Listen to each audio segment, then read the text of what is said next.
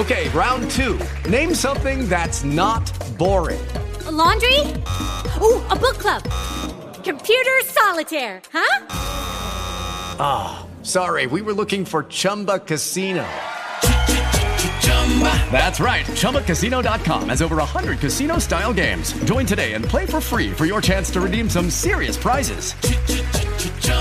ChumbaCasino.com. No purchase necessary. Void where prohibited by law. 18+ terms and conditions apply. See website for details. Blog Talk Radio.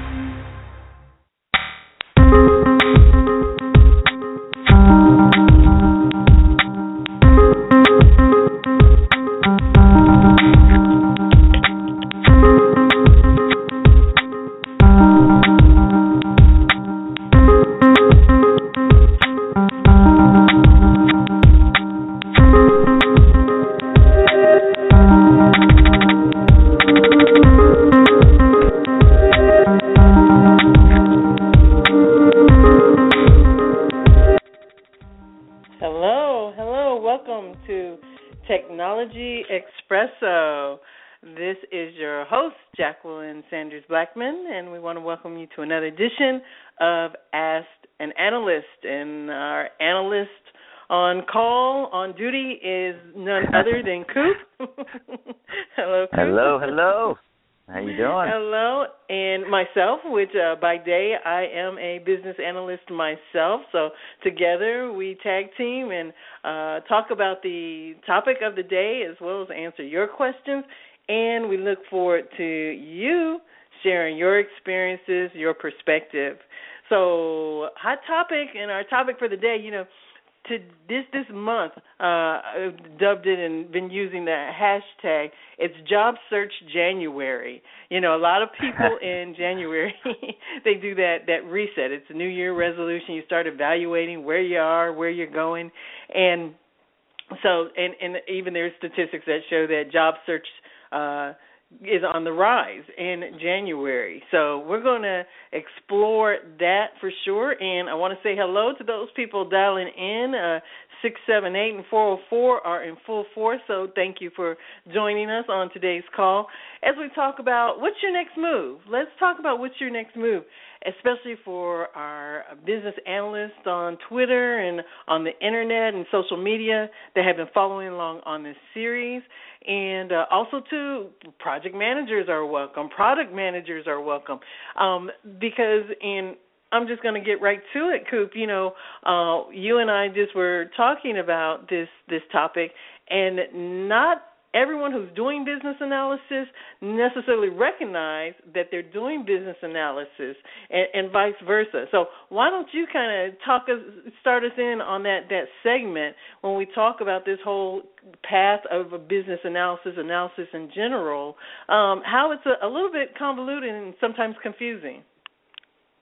Yeah, absolutely. And I just want to say I hope February doesn't get the hashtag forget about it February, and everybody goes back to doing things the way they always were and forget about improving or deciding, where they're going to make their next move. So keep that going. I love that Job Search January. That's hilarious. So, what I was talking about, and it was based off a blog that I heard right before we got on the call today. I heard that it was going to be released by BA Times today. So it was based on an article I read via Business Insider, and it was titled How Facebook's Design Team Organizes Its Critique Meetings. And it was about the way they do it is so nobody gets offended and everyone has clear goals. And I just loved the way they talked about that. And to me, when you got deeper into what they did, they were using two critical disciplines. One was improv. I could mention that too, but they talked about using improv and how to have positive conversations, and the things I talk about as it relates to applying improv skills to business and the ways to be a better collaborator and be positive, but also be able to critique somebody. And the other piece was business analysis. And one of the things that they talked about, the first step in their process, was to make sure everyone understands and agrees to the problem that is trying to be addressed via the design that they're looking to have critiqued. And they even said if teams don't have a shared understanding of the problem or goal that's trying to be achieved, then their chances of success are going to be limited. Then how can you critique? If nobody's on the same page, how can you critique the design? So to me, I'm like, wow, that screams business analysis, right? That's exactly what we all talk about is the key thing to do in business analysis is make sure there's a shared understanding of the goal so then you can develop solutions. But they, not once in this article, and I don't think, their product designer, Tanner Christensen, would have ever said that, yeah, I'm a business analyst or I do business analysis. But it's happening everywhere, every day. Yeah, absolutely, absolutely. And it's to varying degrees, and I think that, I think shows like ours are to kind of elevate awareness and to talk, and that's why we talk about this isn't just a show that's directed to a business analyst audience. For some, I think it's going to kind of awaken in them that you've got that analytical skill set, that's transferable to what you're doing. On our previous call, we had some gentlemen that called in that they are doing more system analysis. They might even be doing more like a help desk or even networking. But at the end of the day, part of their job is assessing a situation, troubleshooting it, trying to find solutions, making sure they have all the information around the problem, maybe even, getting to the root cause. And so now that they're looking for a place to transition to, business analysis has piqued their interest, and they called in. And, right. and that's what I think is so important. I think that, go ahead. Go ahead. Yeah. No, you go. No, I was going to say, and we just got off a call last night, not you and I, me and another colleague got off a call with another client that recognized this. They took some BA classes with us, but they're like, you know what, these skills might be needed by the folks that are site leads. So they have a main campus, but then they have a number of sites where people, and they're office buildings, and there's projects that they have going on, whether it's infrastructure or, their wiring projects. I think one, some were telecommunication-related projects, and they're bringing us in to help those folks and not be business analysts that people think of as working on software application projects, right? These are other initiatives that you still, like you just said, you still need to do all this analysis related. You have to know what stakeholders are engaged and who's going to be impacted and how to take what the overall goal is and then break it down and get the right people involved to actually implement the solution. Absolutely. And that's why I think that, again, this whole segment that we're doing on Ask an Analyst and kind of exploring and, helping people to be aware that, again, it goes back to even entrepreneurs that we've been talking to on our other series and been inviting them over to listen in on this one because, again, I can't say it enough. It goes back to if you're trying to dissect a problem, identify a problem, find a solution, if you're trying to set expectations with your client or your customer and helping meet a need and bring business value, all of those transcend just IT. So this isn't just a show about IT. And I dare say a lot of the classes that we teach, whether through B2T, around business analysis, there are important skill sets there that help you hone. This area at the same time, everybody's doing it in some form or fashion. At the same time, it's a discipline area, a profession with certifications, a body of knowledge that you could leverage to help you do it even better however you apply it. And that's right. Something, we've talked about, Coop. Yep, absolutely. So I'm really excited about that, and again, as people line up on the phone lines, excited to have our audience.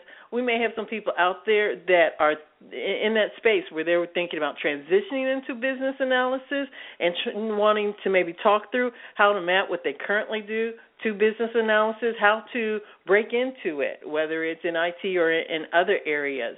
The second piece is also we want to speak to those who are already in business analysis, maybe been in there for a while. And I see one of those numbers on the line I recognize, and we're going to go to the phone line and talk to some people who have been doing business analysis and can share firsthand how their career has evolved and what opportunities business analysis has lent itself to. So we welcome everybody to the phone lines, and if you have something you want to say or ask, press 1, and we will check in on you and get you in our queue. But I'm happy to go to the phone lines, and one of the people who dialed in here right up front was our very own Elisa. Hello, Elisa. How are you today? Hi, everyone. I'm sorry I've got a cold, but I'm doing great. And I just wanted to say thank you to Coop and to Jacqueline for setting up this call once again. You guys always seem to pick the best subjects that really apply to us, and so you're always in season. You're always in season. But really quick, what I wanted to talk about was the fact that I have been in this role for a while, and I kind of went on a little hiatus, so I've been doing a Scrum Master, requirements management type of role. But what is taking place now with my employer is that they've actually got an actual blueprint in place for people like myself that want to actually transition into a product manager role. And so there's a great there are a lot of skills, lateral skills in the business analyst or business analysis role that I see that are just transferring right on over into that product manager skill set. And they have an actual technology development training plan set up for us to take on that role. So a lot of the skills that we already have, they from a training perspective, like business analysis and requirements validation and verification and on and so forth, those transfer over very nicely. But there are more skill sets, like on the leadership side, that they want us to make sure that we hone in on. So, there's a litany of that. So if there are specific questions about what those are, then we can talk about that. But for the most part, what I have found personally is that my skill set is transferring over nicely into that product manager transformation for, they call it Transformation 2020. And you've probably heard that now because it's becoming an industry term for many different corporations. Yeah, Lisa, I don't know if you could just share like a couple of those skills that, other than the BA skills that you have, but what, like specifically around leadership, what are they looking for, and what do you think, where do you feel knowing more about the job, what do you think the areas that you need to grow in? Right. Very good question. Some of the courses that they want to make sure that or skills that we take on are the courses like business case development, which kind of surprised me. Mm-hmm. But that was one of them, and I found that to be a very rewarding course that they made available for us. And so they have this portal set up where you go out to these major universities and you take these courses. And then some of the other classes that we are taking and skills that they want us to make sure that we bring to the table are we'll have to then, in addition to doing analysis, they want us to take on things like competitive marketing strategies, selecting and implementing strategies. So that definitely would require a great bit of analysis and learning and knowledge around strategic decision making. So they're looking for the business analyst to assist them in making strategic decisions. Marketing essentials like product and pricing, vision-driven leadership, they want that. Strategic thinking. They really, it's all about the strategic thinker now, and to lead, create your shared vision. So it's really wanting you to step more up on your ability to persuade and have people think more from a combined perspective, from a shared vision perspective. So vision exercises, they have us going through a lot of that. And, in addition to all of the agile different courses that they want you to take, IP basics, technology, different things like that, depending on which market you're working in. But really strong leadership skills in addition to being a strategic thinker based on your analysis and recommendations. Yeah, so I think, that's awesome. And I think this is maybe a pain point for a lot of people that are in the BA space. And this goes back to, I think,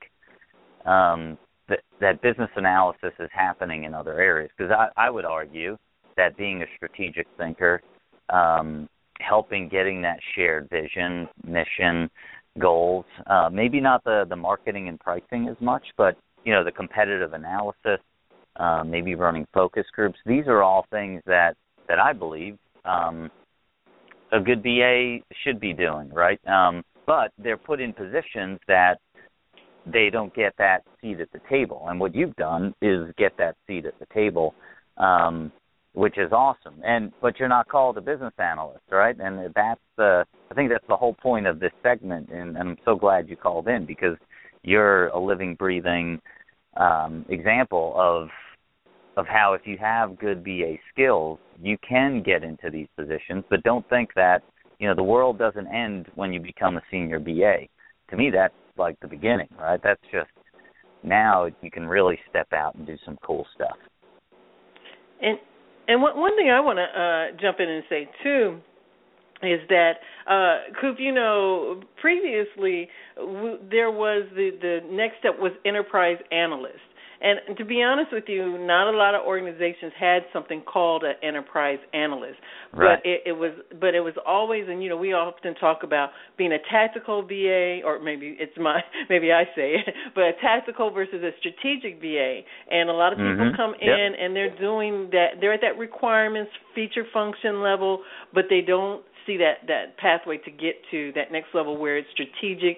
And then you hear the term of being a advisor and even kind of in a consultative internal consultant. But that is what, like you said, Arlisa is making that transition to that strategic area. And I heard marketing in there, and the leadership, the power of persuasion, understanding how the whole market works and industry segments and that type of thing. So it was what we used to think in terms of enterprise analysis, don't you think? Yeah, and I think again that's back to the issue around it's like this whole discussion around title and versus the actual work, and I think what the market has realized is product manager, that title has been around a while. There's all these other buckets that have been around a while. So, does an organization really need an enterprise analysis group? Well, they have a product group, so why don't we, those are the people that should be doing that type of work, or there's director level people that are doing that work. Does it add value to create new groups and new titles, or is it best to just find the right people that are doing the work? And to me, hopefully more, and I believe, Arlisa, where you are, they've recognized the value of your analysis skills and are putting you in this role, which is great. So the more upper management executives recognize the value of business analysis and doing good business analysis, I think that's the key. And if you can prove you're doing that, then it's going to open up doors for you. Absolutely. So, thank you, Arlisa, and I hope you feel better. But thank you for calling and your insight. I think you're like everybody else these days in Atlanta with a cold somehow. I'm realizing that. we don't know what to do with cold weather. No. But, and Elisa has always had the leadership qualities and been a person to look up to. And this is just another example how you've taken business analysis. Elisa, I mentioned to Coop that we knew each other before they were calling us business analysts. So, oh, yeah, we were some of the original STEM girls. So it definitely, and I think that staking our claim and recognizing what our skill set and the value we brought to the table, and then taking it to that next level of strategic. Even sometimes we volunteered to take it to the strategic level, whether the organization was ready or not. But nonetheless, there are those that now at this time there's that opportunity, and I think that's one of the things for the audience, for the listener that's in business analysis, and that's why sometimes you do need that coaching and fee input on how to find those next opportunities, because it's not necessarily going to say business analyst, it's not going to say senior business analyst. It may be a variation, as Elisa has successfully done, making that crossover into the product management arena. So any final words for us, Elisa, and then we'll let you get back and take care of yourself. No final words here. Just wish me luck as I continue to respond to this blueprint. Absolutely. Well, best of luck to you. And another key takeaway, and Elisa, I know, subscribes to this clearly, is that continuous learning process. She talked about the new terms and that type of thing. She's always stayed on top of the continuous learning process and understanding where the market was going in the evolution. So that has also been so important in the business analysis arena around that.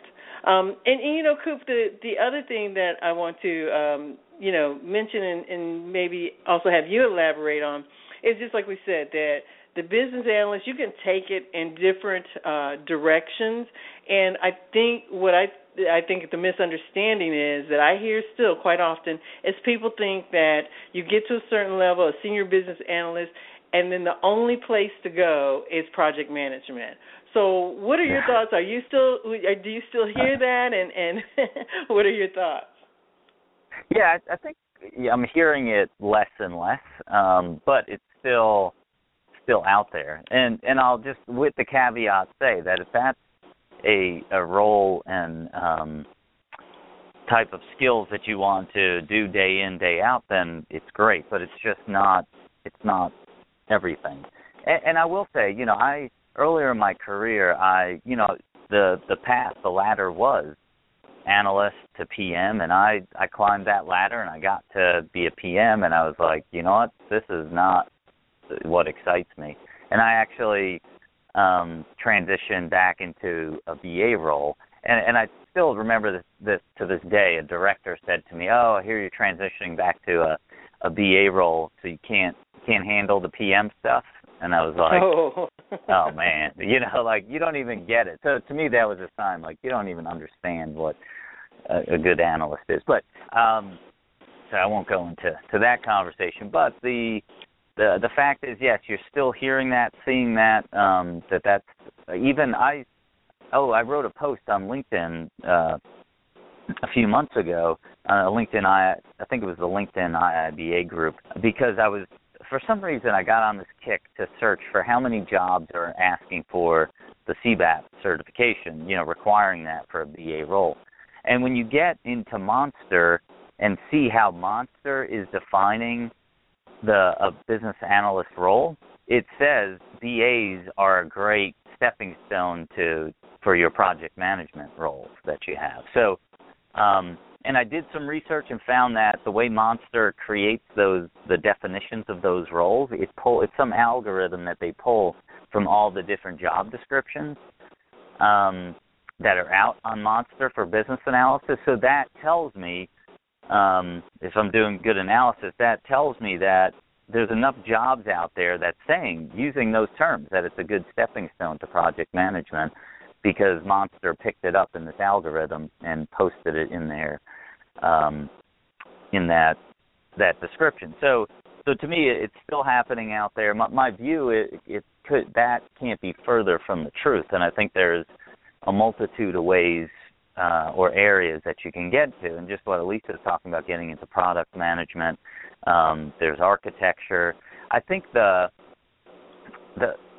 challenge in today's environment, and what I see, is people that are good business analysts that are in a different role, and maybe it's just industry perception. They're no longer, they're not. I don't know if they're just not admitting that they're BAs at heart, or they just don't. The industry's not recognizing that their business analysis skills are what got them there. So they're not affiliating as strongly in the BA community, because they're like, oh, well, I'm a business architect now. I'm a solution architect. I'm a product manager. And they fall into those communities. Exactly. I don't know, it's just food for thought. Yeah. No, I agree with you, and I've heard the same thing, and maybe it's been a couple of years ago, but I remember distinctively interviewing someone for a business analyst position, and they said, we asked them where do they see themselves, in 3 to 5 years. And they said, well, I'll do business analyst for a little while, but I want to move into project management because I don't want to continue to do the heavy lifting. And we thought, okay, we're not sure if that was a compliment or what you said. Right, yeah.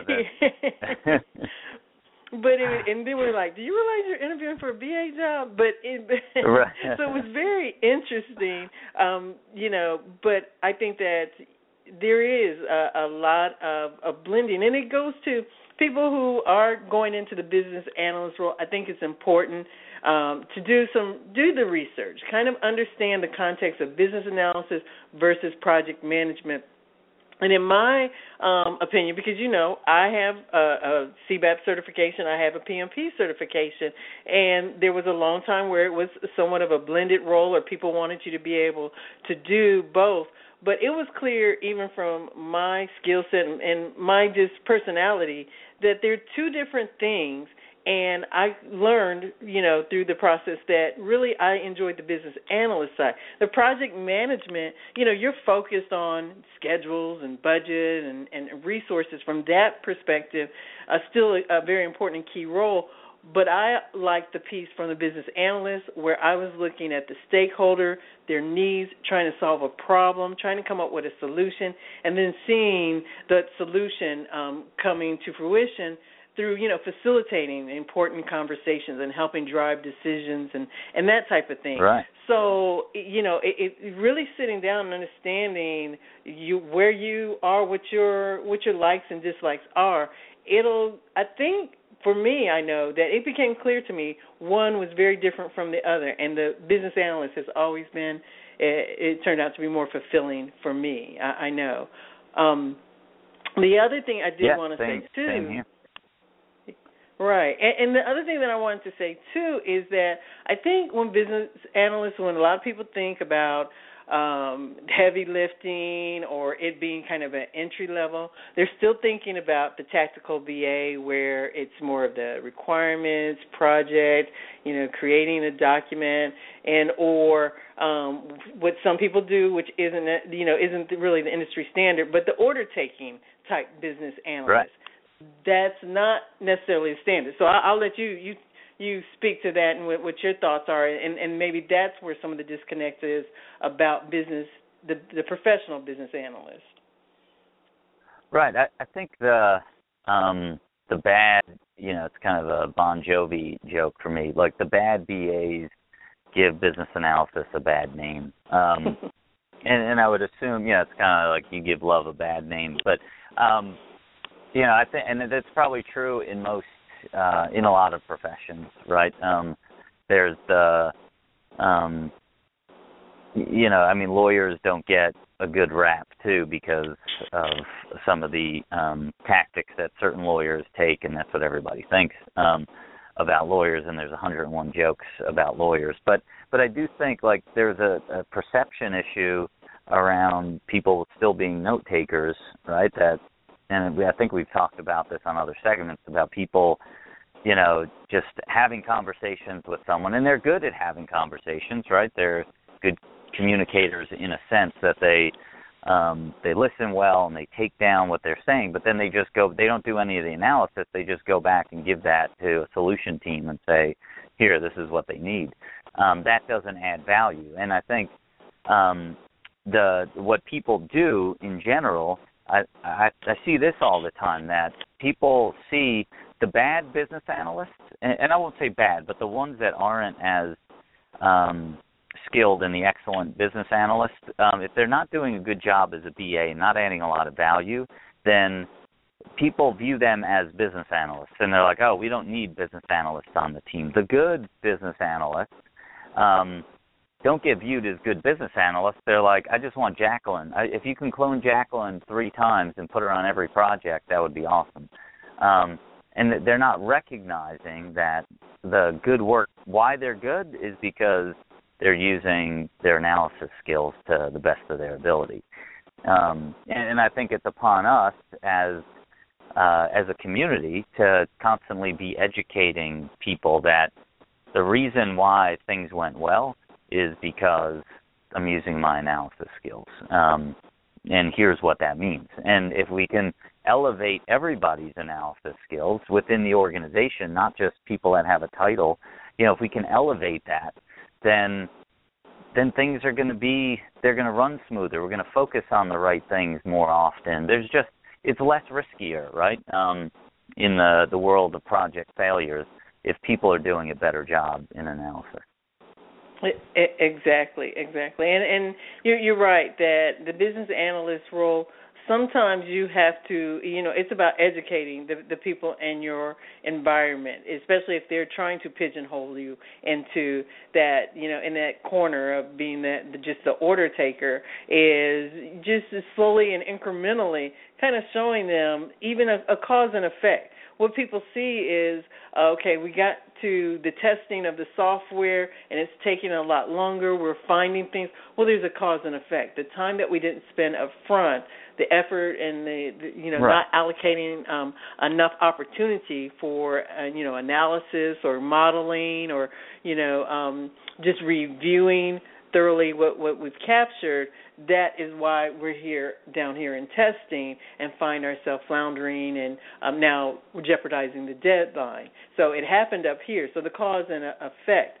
And so I think, that's sometimes the BA, especially when you get to whether it's lessons learned or a retrospect, that's when that's your opportunity. That's your window before you jump into the next project to say, I think that if I did this or if we did this or if we incorporated that, related to, the analysis type skills, then I think we'll see, less and less. And when they start seeing the improvement, then they can give credit back to what it was that the business analyst, introduced along the way. Yeah. Yeah, I have a good example of that happening to me in the scenario of me and my wife building a new house. So we moved to a new area in Atlanta 3 years ago, and, like 9 months before that or 10 months before that, we went under contract. And the builder, and even we wanted to move fast, right? The builder wanted to get through, what I would deem the analysis phase, right, really fast, and just so we can get to building and so they can get their money faster and we can move in faster, so there was this, rush. And actually, by me being an analyst, I slowed things down in that phase to make sure that we were trying to get to everything, and we still missed, a few things here and there. But it was I feel this, push to start building, right, to start developing. But I did. There was one big miss that we had in the house, and it was building this outside storage unit off our garage. And we flew through one of the pieces of the design we really flew through, and we didn't stop to ask, okay, how are we going to use this section of the house, right? I mean, we could have even done user stories if we wanted, and just validated, okay, how are we going to build against this user story? But we went so fast through it, you know, by the time they poured the foundation, and then we realized, like, hey, where's that outside storage shed that we probably need? And they're like, oh, that's going to be $25,000 because we'll have to redo the foundation and all that. So as you can imagine, we don't have a storage shed. So I keep my lawn because I wasn't paying $25,000 for. But you know, that's what happens. And I think in our projects that we're dealing with, we're trying to get through that analysis, and people think they have enough information. And then what happens is, like you said, you find the information comes to you. And I think you said this to me years ago when we first started working together, like you'll eventually find the requirements, right? The requirement will expose itself, but it just might expose itself when it's in production. And, you know, it's a lot more, it's frustrating, it's time-consuming. So what can you do, and how do you find that right balance to get enough stuff up front and realize that people find the value in doing that and seeing that? Exactly. So let me just take a moment to talk to our audience and say thank you for calling in today, whether it's on your lunch hour. If you've got a few minutes before your lunch hour is up and you want to talk to Coop or myself, just press 1. We're talking today about what's your next career move, and especially whether you're a business analyst or a project manager and want to move in or out of, you're trying to figure out what's next.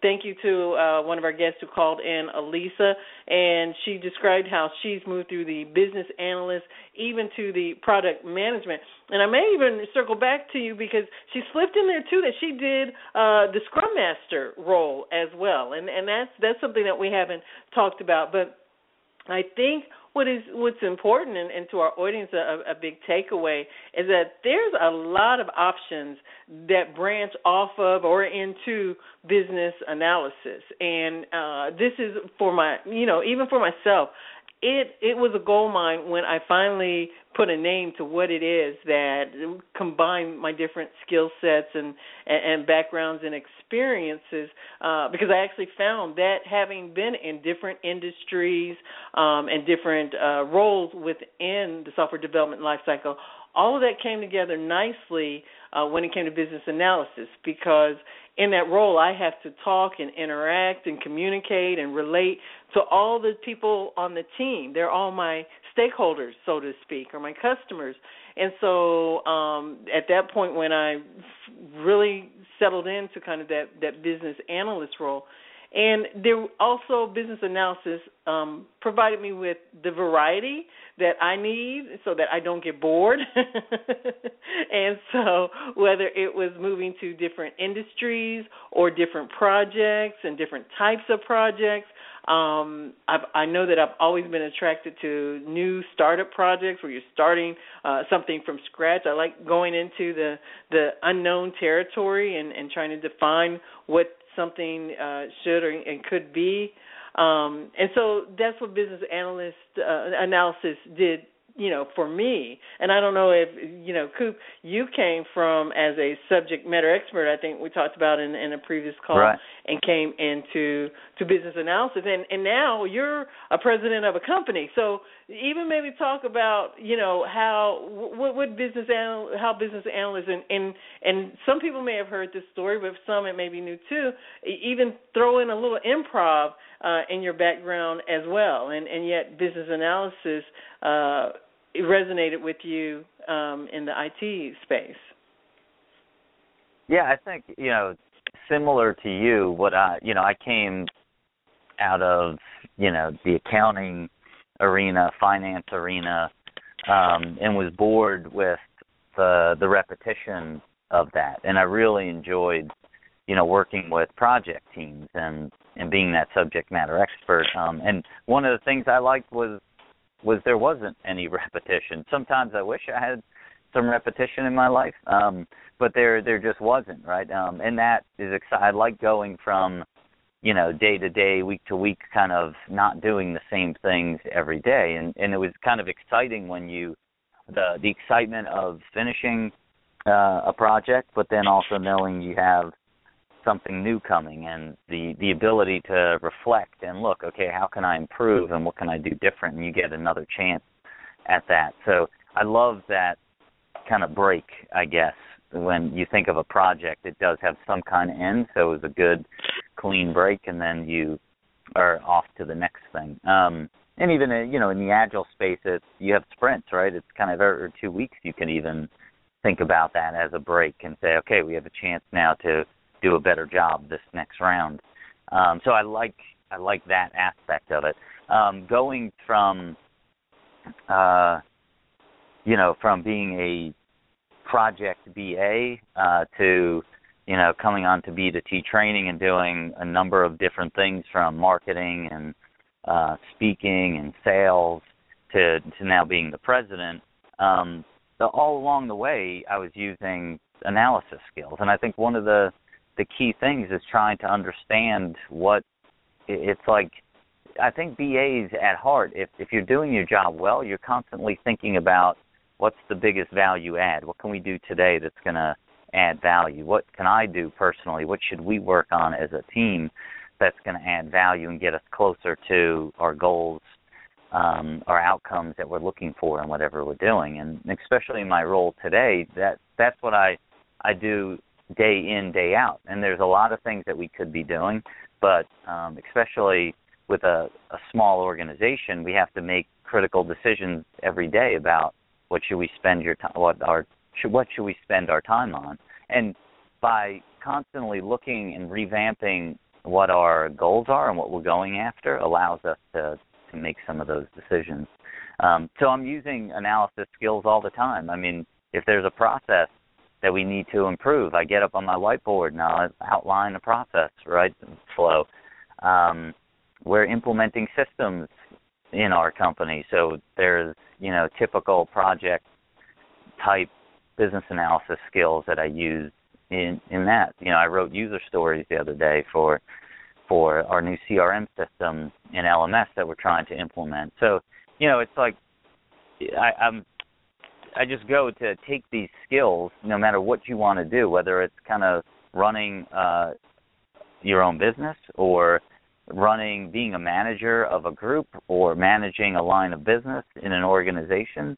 I mean, you'll bring these analysis skills with you, and don't just say, oh, I'm not a business analyst anymore, so I don't have to worry about all those techniques I did for years and years. No, I mean, to me, you're going to use them. You're just going to use them in different contexts. Exactly. And that makes me think, people, and when it comes to resume and job search, at the top of the show, I call it this job search January.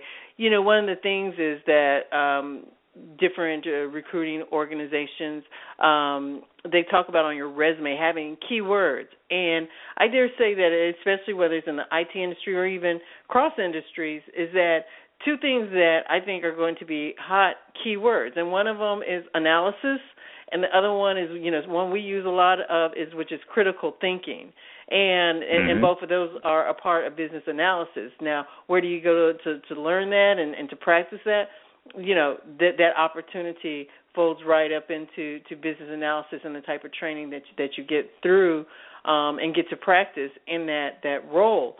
But and there's even, I want to say, one of the organizations that sponsors our show, which is the Professional Diversity Network, on their website, which is ProDivNet, PRODIVNET.com, they have something called the Resonator, and it's a resume, and it ranks your resume. So it takes the hottest keywords, and you can run your resume through and see how it ranks. I think that's pretty cool, and they're sharing that because that's how recruiters actually operate. That's what they do. They go on LinkedIn, right, and they have different tools, and they're scanning for keywords, and that's how you get called or pinged, whether you're looking or not. And so to your point, it's almost the whole business analysis, the whole project, the whole critical thinking in particular, that transcends the title itself. And we've been saying that, and I think this just reinforces that as well. So, the other thing that I wanted to talk about, because we talk about business analysis and where to go next, as you said, you've kind of moved into a president of a small organization, small to medium organization, but right. Those people out there that are the entrepreneurs and that type of thing. But the key is that business analysts, I think about what you do and your customers, they're your stakeholders, and you're trying to assess their training, what the root causes are and problems, and mapping that to the right training, solution. And all of that is exactly what you did as a business analyst. And I even use the analogy as a trainer. I'm in there facilitating a training class. So I'm using my facilitation skills. I'm assessing the room. I'm finding out what people want to get out of the class, what are their goals and their objectives for the class. So it's like you use it in so many different ways. Don't you find that? Oh, yeah. I think like sales is a perfect example. To me, that's, business. You're eliciting information, trying to understand what their problems are, what they're struggling with, what their pains are, what opportunities they want to have, and you're paraphrasing back. Do I understand that you have this right? And and what a lot of times people call us, just like VAs deal with day in, day out on their projects, people call us and say, we need help in this area, and this area. So, and I half joke with our clients that, I'm going to just be a good VA here, and I'm going to roll you back and try to understand what are the outcomes you're looking for. If we do deliver these classes, or if we give you these services, what's life going to look like at the end? And a few times, sometimes the customer had it right? You nailed it. You looked at our website and you saw what these, you knew what your challenges were and you picked the right things. But sometimes there's other things that come up. And I'm able to roll them back and say, well, I think if this is really your outcome, then there's a couple of different angles we can take and serve up different solutions. So to me, that's what good analysis is. And if, a note-taker salesperson, if somebody calls up and says, oh, you want this class? Okay, we'll go implement that class. And then, you just run the risk of that not being the right class, and then people are unhappy and et cetera. So, right. Yeah, there's still, so an architect building a house, it's the same way. You're eliciting information, if you're a realtor, a side hobby of mine is real estate, so I always have real estate examples, but like realtors are the same way. I've always wanted to have like a project management and VA class for contractors, because I think there's like so many skilled like home contractors that, can fix your plumbing and whatever else there is, issues that you have with your home. But they have zero project management and analysis skills, and they frustrate clients to no end. I think you were talking about a situation at your home when you were having something done. So they need analysis and PM skills too. So I could probably sit here and rattle off every single profession that's out there or job that's out there and link analysis skills to it. Exactly. So, people just have to have, just the awareness, because I've talked to a lot of people, and I've helped them even map their skill set. I'm like, deep down, you're an analyst, and then I explain to them, and they, and I have some great success stories of people who have made that transition when they recognize it and understand it, and just appreciate, making that transition into formalizing their skill set. But they may have been doing it for years, and whether or not that's what their title is. But I tell you what, someone wants to talk to us. I'm going to go to the phone. And actually, Carmen is on the line. So It's gonna take a minute here just to open up the phone lines, and when I get that open, we will be able to talk to Carmen. But right now, it's taking its own sweet time. But in the meantime, yeah, it's like now that I want to go to the phone lines now, right. It slows up on me. But I just want to let our audience know that we're talking with Coop of B2T Training, and want to invite you, if you would like to call in or follow us. We are going to be doing this series of shows on a biweekly basis. However, in February, we're going to push it out 3 weeks.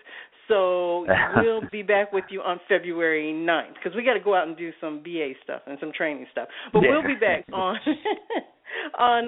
February 9th. And for some reason, I'm going to try this one more time, but Carmen, hang in there.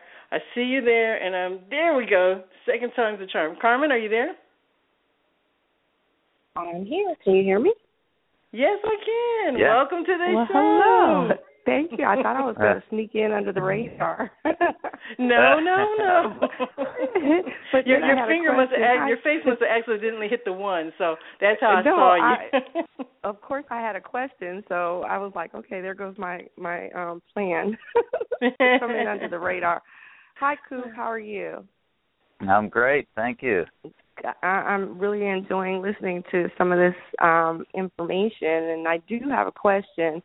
I'm currently a BA for a project that's going on at the CDC, and we're implementing a LIMS system in a few different labs.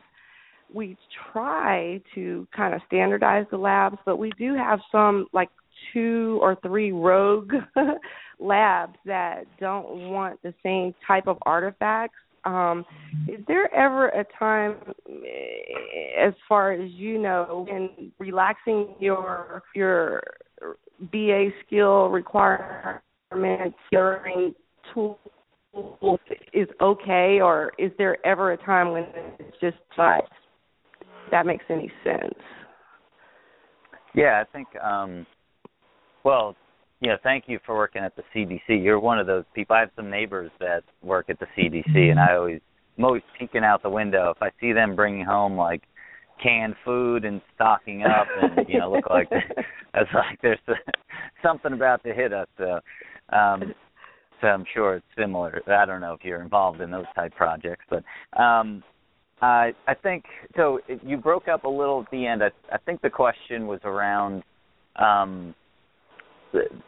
trying to standardize things within different labs, and there was a couple of rogue labs that want to see things in a different way. And is it okay to relax your I didn't hear the term you used, but relax your approach to business analysis and switch it up? Did I get that right?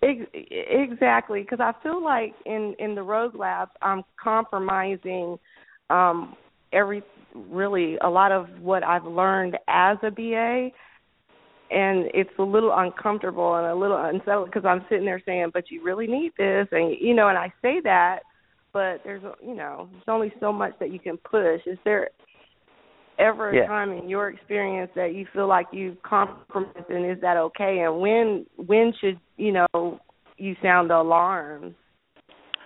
Well, I think there's a couple of things. So when should you relax? I think the BAs should always be relaxed in a sense of and have to have a number of tools to use depending on the needs of the people you're dealing with. So I'm not a big believer in doing a certain process a certain way for process sake. I believe in consistency where it makes sense, but also if it makes sense, and really think about why do I, because a lot of companies are like, no, we're going to have a consistent template and we're going to have consistent this.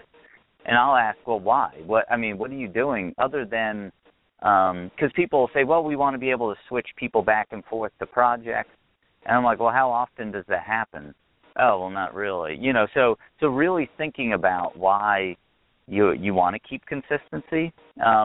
I think the bigger challenge, and I think you're hitting on this, is thinking about Well, there's pieces. What you're asking for, we're missing key pieces, and which could cause us issues. So if you focus not as much on the deliverable, I don't know if that's what you're talking about, but the deliverable, but focus on in why the information caught up in that deliverable, and if they're okay, and sharing with them, here's the risk, right? I don't have to do it that way. And again, it's not, I always looked at it partially, whether this is good or bad, but it's not your project, right? It's theirs. And so I'm an experienced analyst, and I know if we miss these key pieces of data, here's the risk we're at. Now, the team might be like, nope, we don't care, thank you for sharing, but let's move on. Now, at some point, you have to get a sense of how much do you push. But if the results, the risk that you thought we were going to have by not doing X, Y, and Z now is an issue or became an issue, then feel comfortable with, raising that up in a polite way, not saying, I told you so, right? I told you this was going to happen, right? You should have listened to me. But saying, then you come around to the next project and highlight, when they're saying, no, don't want to do this, just bring that back. Remember, we were all frustrated at this point in the project, and the root cause was we missed X, Y, and Z, and that's what I'm trying to include. And keep being persistent and finding different ways to have that conversation. But I don't think you should feel like they have to have it because that's what you do on every other project. Focus on the value and why you're doing it. And if you have that conversation, not around the deliverable, but what that deliverable brings to the project, then that might be a better conversation. Awesome. Thanks, Coop. You're welcome. Well, thank you. Thank you for calling in. Thanks, Carmen. Sure. And so, the great point, and I think that's a challenge. A lot of people run into that. Is that, and sometimes, Coop, it feels like everybody else on the team has their idea of what the business analyst should be doing, and so you do have to juggle between what's at risk and often educating people why you're using a particular artifact, or like you said, change it up on them, and sometimes you trick them, use a different artifact, but it's still capturing the same information, and that's why we always share a couple of different ways to capture it. Maybe if the text format isn't working, it's a table. If it's not a table, it might be a model that you use. But, right. Exactly. Yeah, I think if you, with all that stuff, if you talk about in terms of risk and your experience, whether, sometimes I get a little frustrated when people talk about risks too much, but I think in this case it's like that there is, by not doing certain levels of analysis, there's risks of certain things happening. And, the team has to decide if they're willing to assume that risk or not. And if they do assume it, then just be there to either help kind of mitigate it when it happens, or to highlight in that polite way that, in the last project we skipped this, I think we need to add this back in so that we don't run into the same problems, if that risk still exists. But, talking about it in terms of risk is a good way. Yeah, it is. It is. Excellent, excellent. Well, and again, thank you, Carmen, for joining the show. And that's just an example from a business analyst perspective. It's a challenge. Every day is a little bit different. You're dealing with people and personalities. And again, that lends itself to also what we were talking about all the different options as far as from a business analysis. And when we were promoting the show, I had a list of different things, from business analysis, whether as you get to that senior level, whether you wanted to pursue something in management as a manager of business analyst. And we haven't really touched on that area. From your perspective, when it comes to managing business analysts, is it no different than managing any other type of team, or what are your thoughts about what it takes in forms of managing a business analyst team? BA's got all kinds of issues, so it's a little different. No, I mean, there's consistent stuff, that you have different personalities and different work ethics and different stuff, so that's fairly consistent. I think in the, in a lot of, especially in the IT space, a lot of managers, and it's changing, I think, fairly quickly, actually, because a lot of good analysts are growing up wanting to be managers.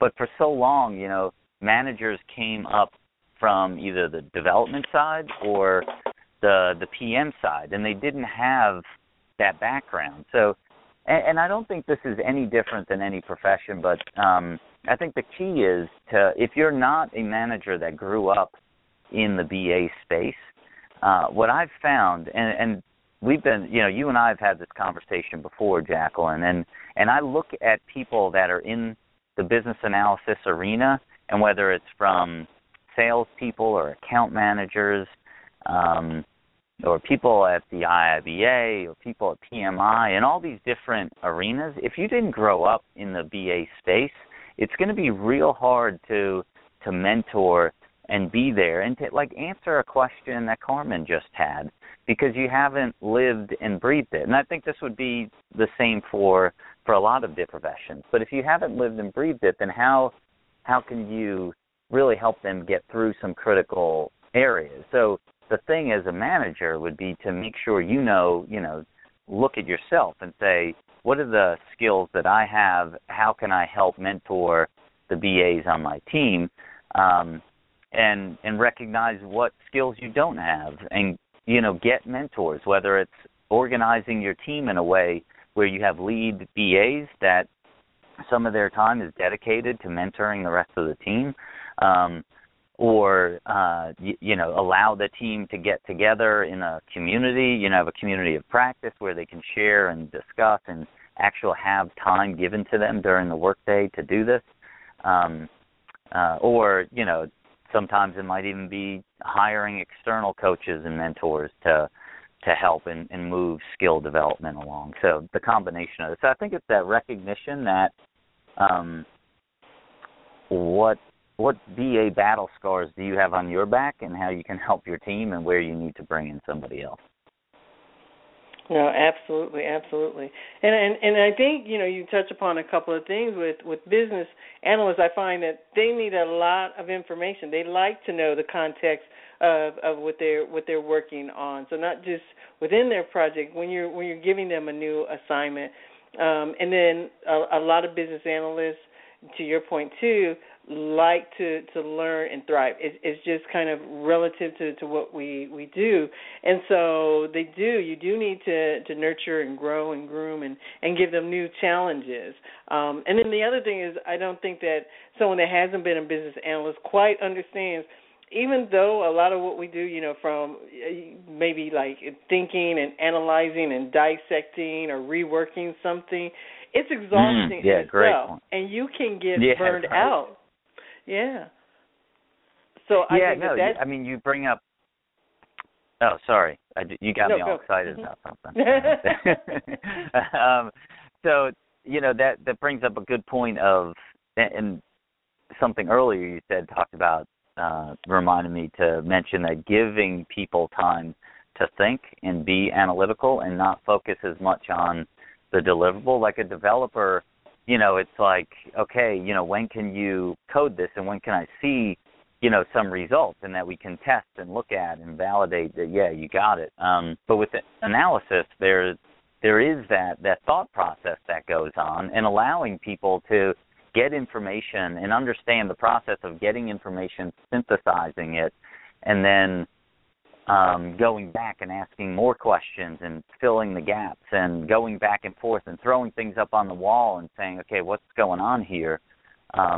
So it's not just time, right? Understanding that it's, yes, there might be an output to communicate to somebody, and what makes sense to people is there's time to get the information, and there's time that you need to put together that information to communicate it out, but it's that spot in the middle, where in the industry the joke is that's where the magic happens, and then poof, you got your results. But that magic takes time, and it does. It is tiring, and it does wear you out a little, but and understanding that is good. And at the same time, I put it back on a lot of BAs, and I think I talked about this before, about that business analysis is not a 9-to-5 job, so some of that thinking needs to go on when you're not, in the 9-to-5 window, you're at your job, so you have to allow those thoughts and solutions that you need to come up with to pop into your head, when you're home on the weekend, and have ways to quickly jot down your notes so you don't forget. At least for me, I'm getting to an age where my memory is not as strong as it used to be. So make sure that you jot it down. Not that you have to work every weekend, but allow those thoughts to come to your conscious and get them out on paper so that when you get back to the office on Monday or the next day that you can do something with it. Yeah, exactly.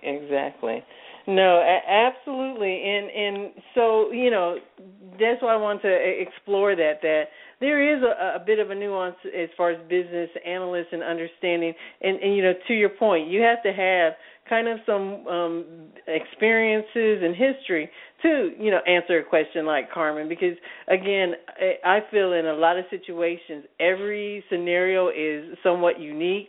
So you have to take all the different factors, and there's not cookie-cutter answers to what we do. Right. So under certain circumstances with, the various mitigating factors, and sometimes you have to give the team the leadway to even do things maybe against the grain or what you might recommend, but find that opportunity if it's not going well to, rein them back in and to show the cause and effect of, if you deviate, what the impact is. So that's all a part of that finesse and finagling and working with, different people from different, personality types and that type of thing. So, great point. Alicia said earlier about persuasion is critical in the product manager role, but to me, that's something that's critical, right, in that situation that Carmen was talking about. How do you have the conversation? How do you persuade people that this is the route to take and why? So that's why all the things that you learn, and if you do this long enough, you deal with enough personalities. And I think that's part of the key in your growth is to deal, put yourself in positions where you're going to get yourself out of your comfort zone. And I bring this up. This is a general. So at my synagogue, we were actually looking for a new rabbi.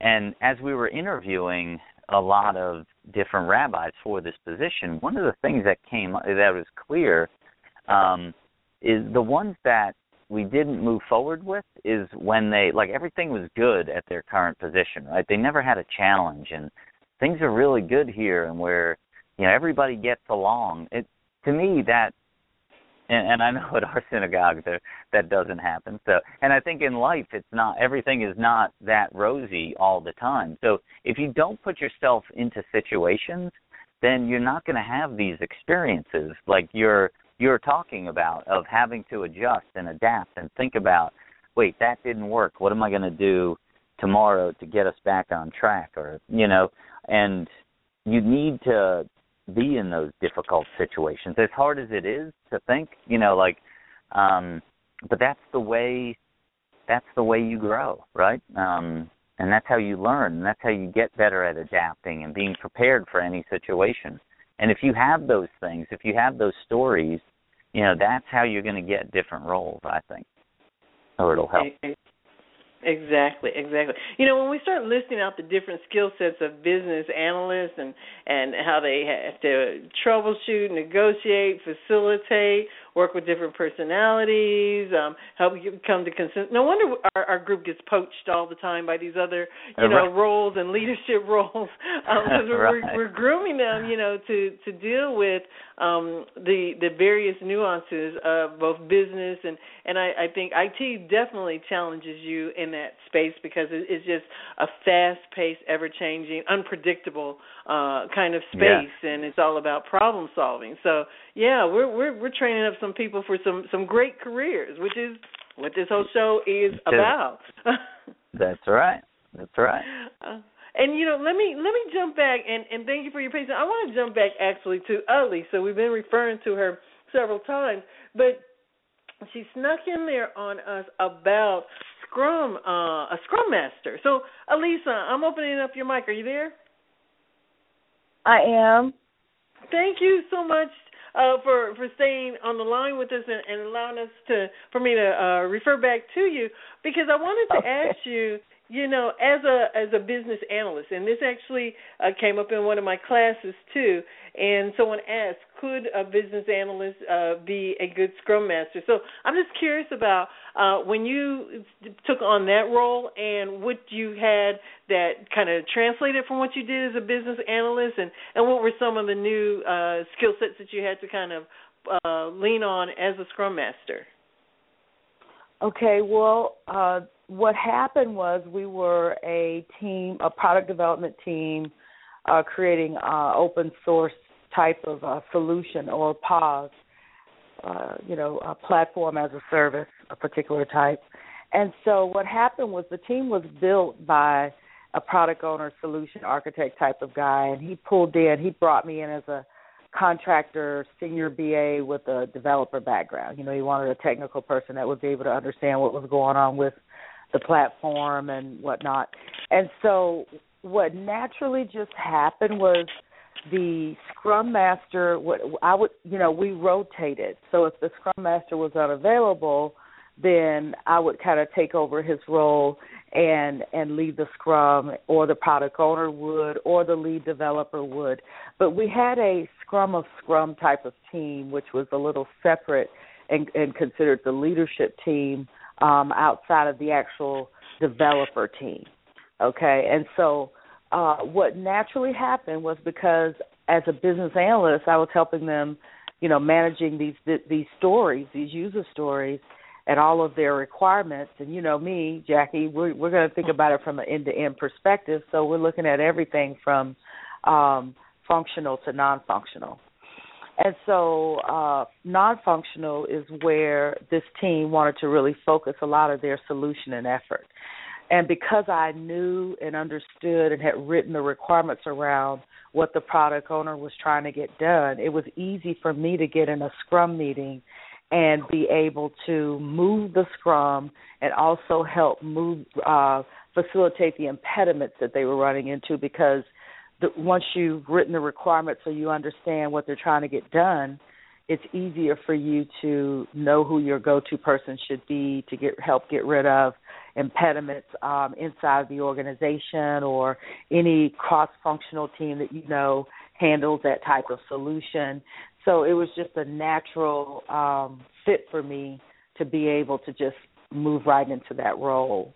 I moved from the team to the actual department level pool of Scrum Masters, which is where I am now. And so it's all about just understanding all the different pods now that at one point collaborated with the pods that we were developing. Very, very interesting. Yes. And it does sound like it became very natural from you, and something that you hit upon, like you said, a lot of times, whether it's, asked, it's just natural for us to look at and wanting to connect the dots and look at the big picture. And that is just our natural inclination to want to get those roadblocks out of the way. So, and it's part of, as a business analyst, just being that team player, which is a part of that whole agile type dynamics. And I think that, again, seeing where that Scrum Master role worked out just naturally for you. So, thoughts, Coop, from your perspective, as far as Scrum Master and what you've seen, if any, as far as trends and business analysts moving in that role.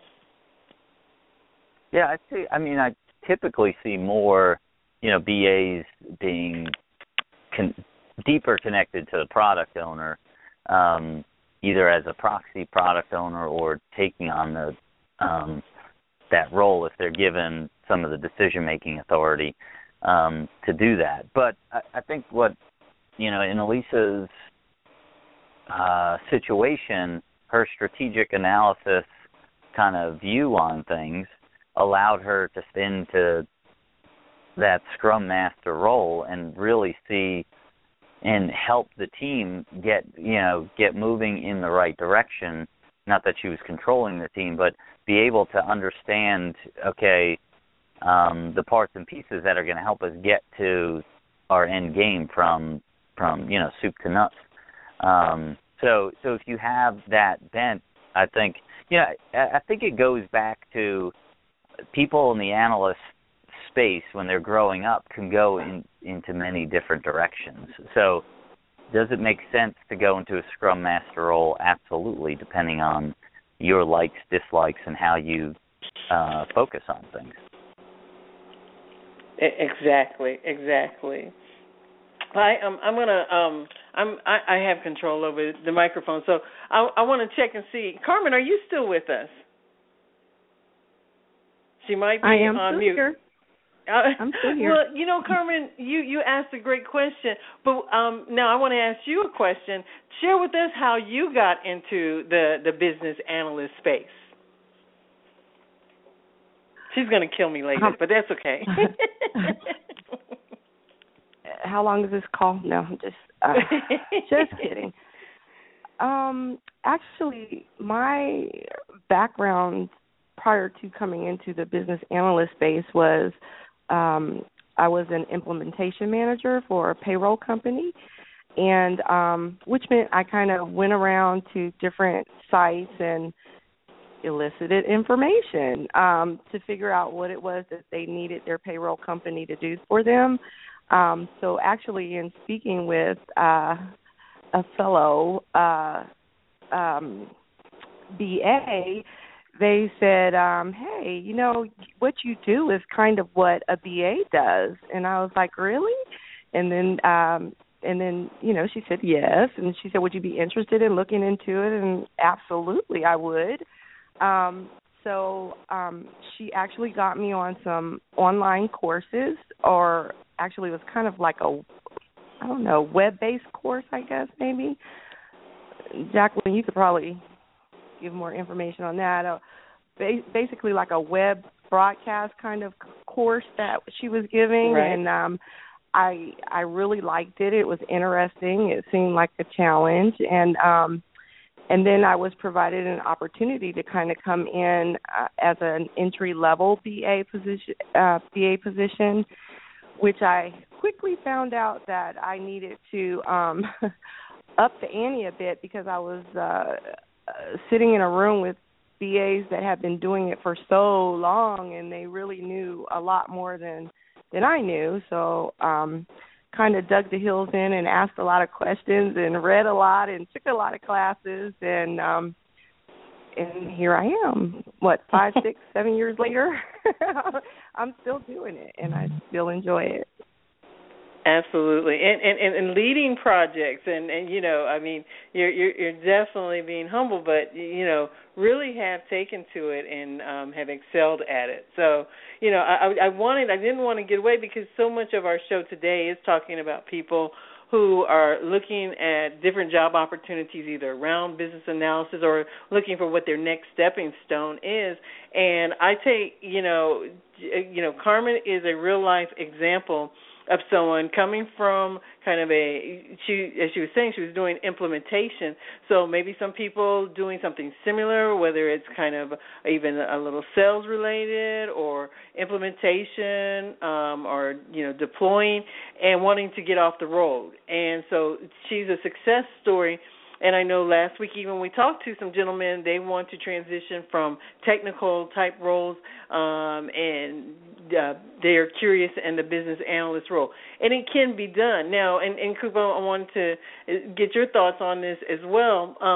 But, some people struggle with it, and at first glance looks like something that, oh yeah, I can do that and just jump over. Some people underestimate that it actually is a discipline. There's actually tools and techniques, and there's formal training. What are your thoughts? And have you talked to people from that transition mindset? And do you have examples where you feel were successful or not successful? I mean, what's been your thoughts?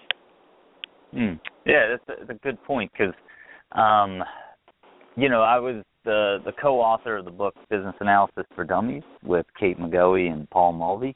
And one of the things I recognized early, because, so the good thing about the For Dummies brand is they really help you break down and get rid of a lot of industry terminology that you don't even realize you have.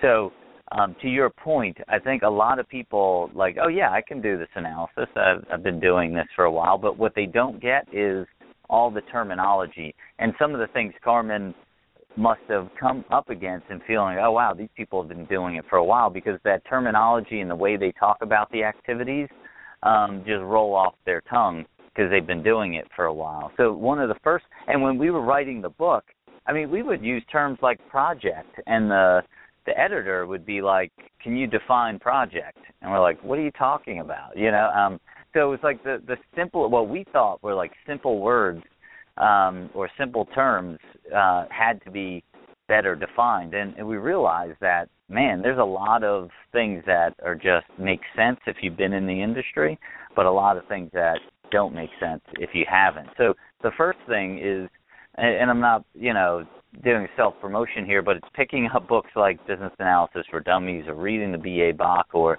there's a number of good BA-related books out on the market. So finding one that kind of fits your needs is a good first step so that you start to get comfortable with that terminology, and when you go into meetings, you're not totally thrown off. And then there is,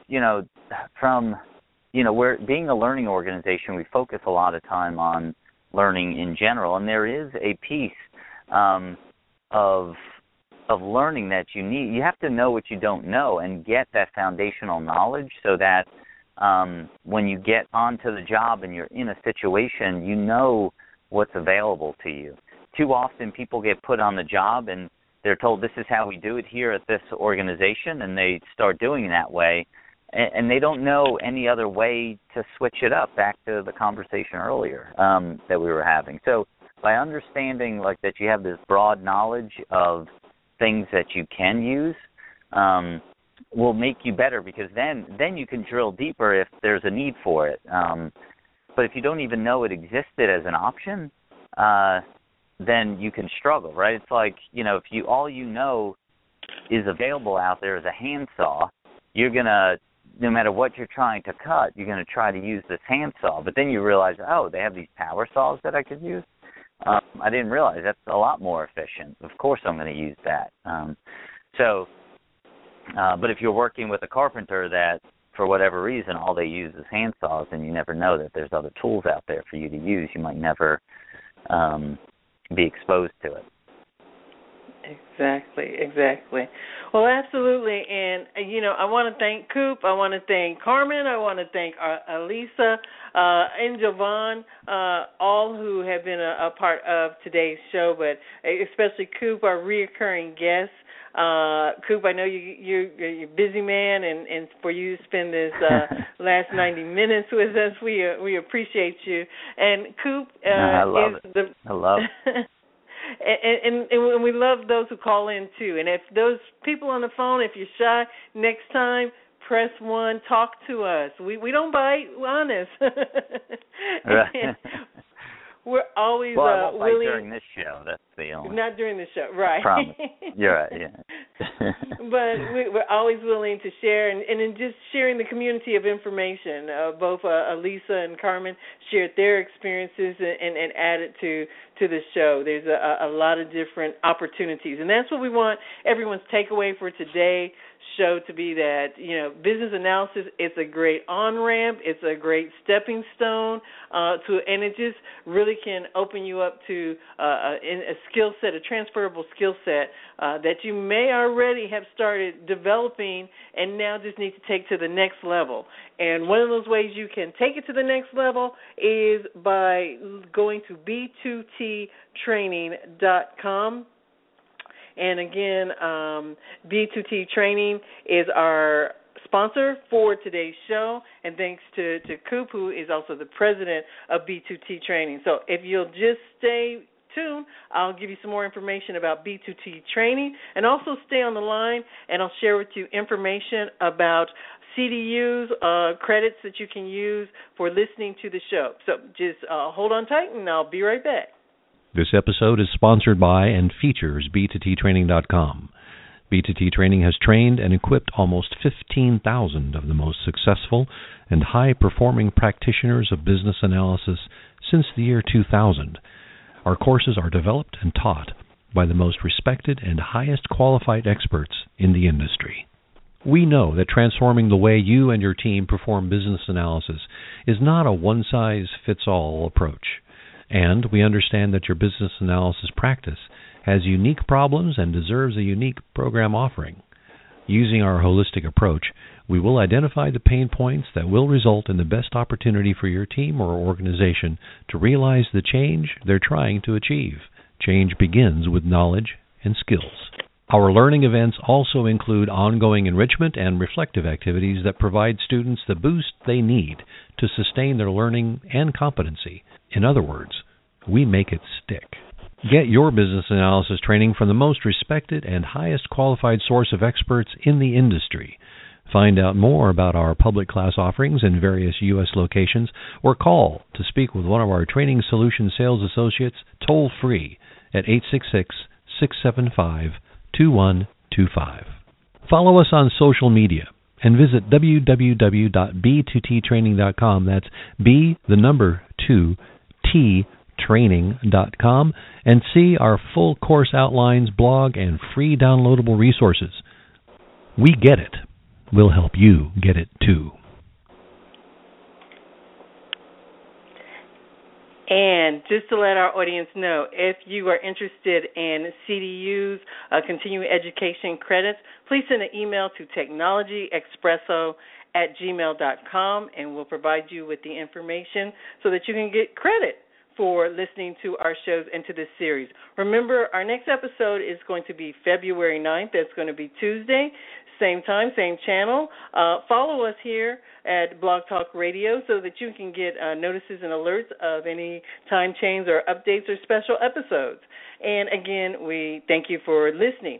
If you are or looking for your next opportunity, I want to direct you to ProDevNet. That's the Professional Diversity Network. Again, we talked about earlier their Resonator application that helps score your resume to score the keywords.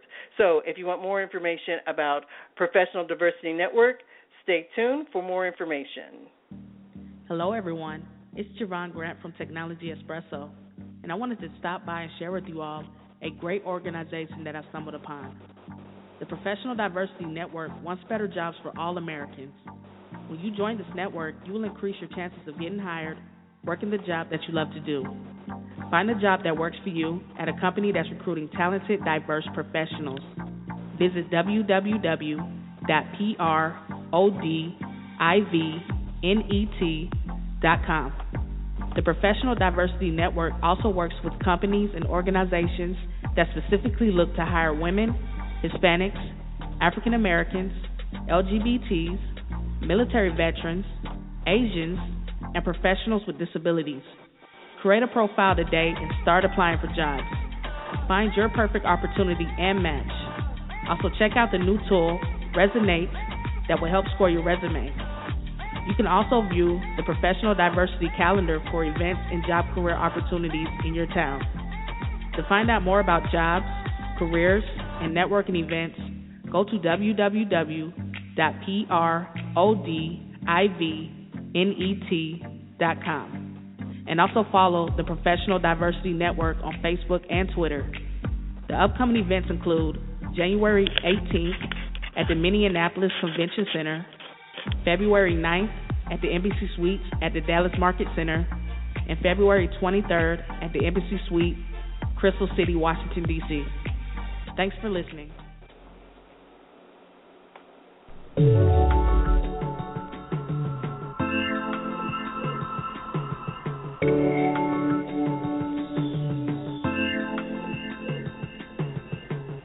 You've been listening to Technology Expresso Cafe Radio.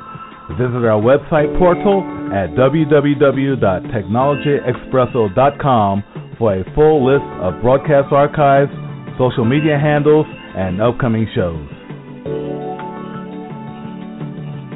Keep up with Technology Expresso while on the go by texting the word LAUNCH to 41411. That's texting the word LAUNCH to 41411. Thanks again, everyone. And remember, listen, learn, leverage, launch.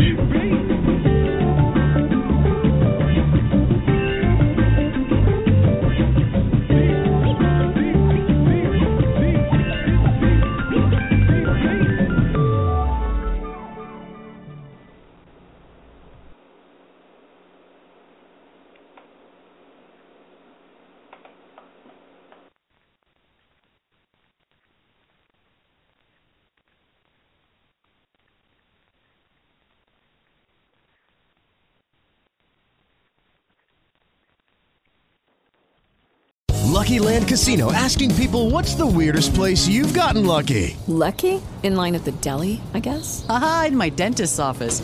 More than once, actually. Do I have to say? Yes, you do. In the car before my kids' PTA meeting. Really? Yes. Excuse me, what's the weirdest place you've gotten lucky? I never win and tell. Well, there you have it. You can get lucky anywhere, playing at LuckyLandSlots.com. Play for free right now. Are you feeling lucky? No purchase necessary. Void where prohibited by law. 18+. Terms and conditions apply. See website for details.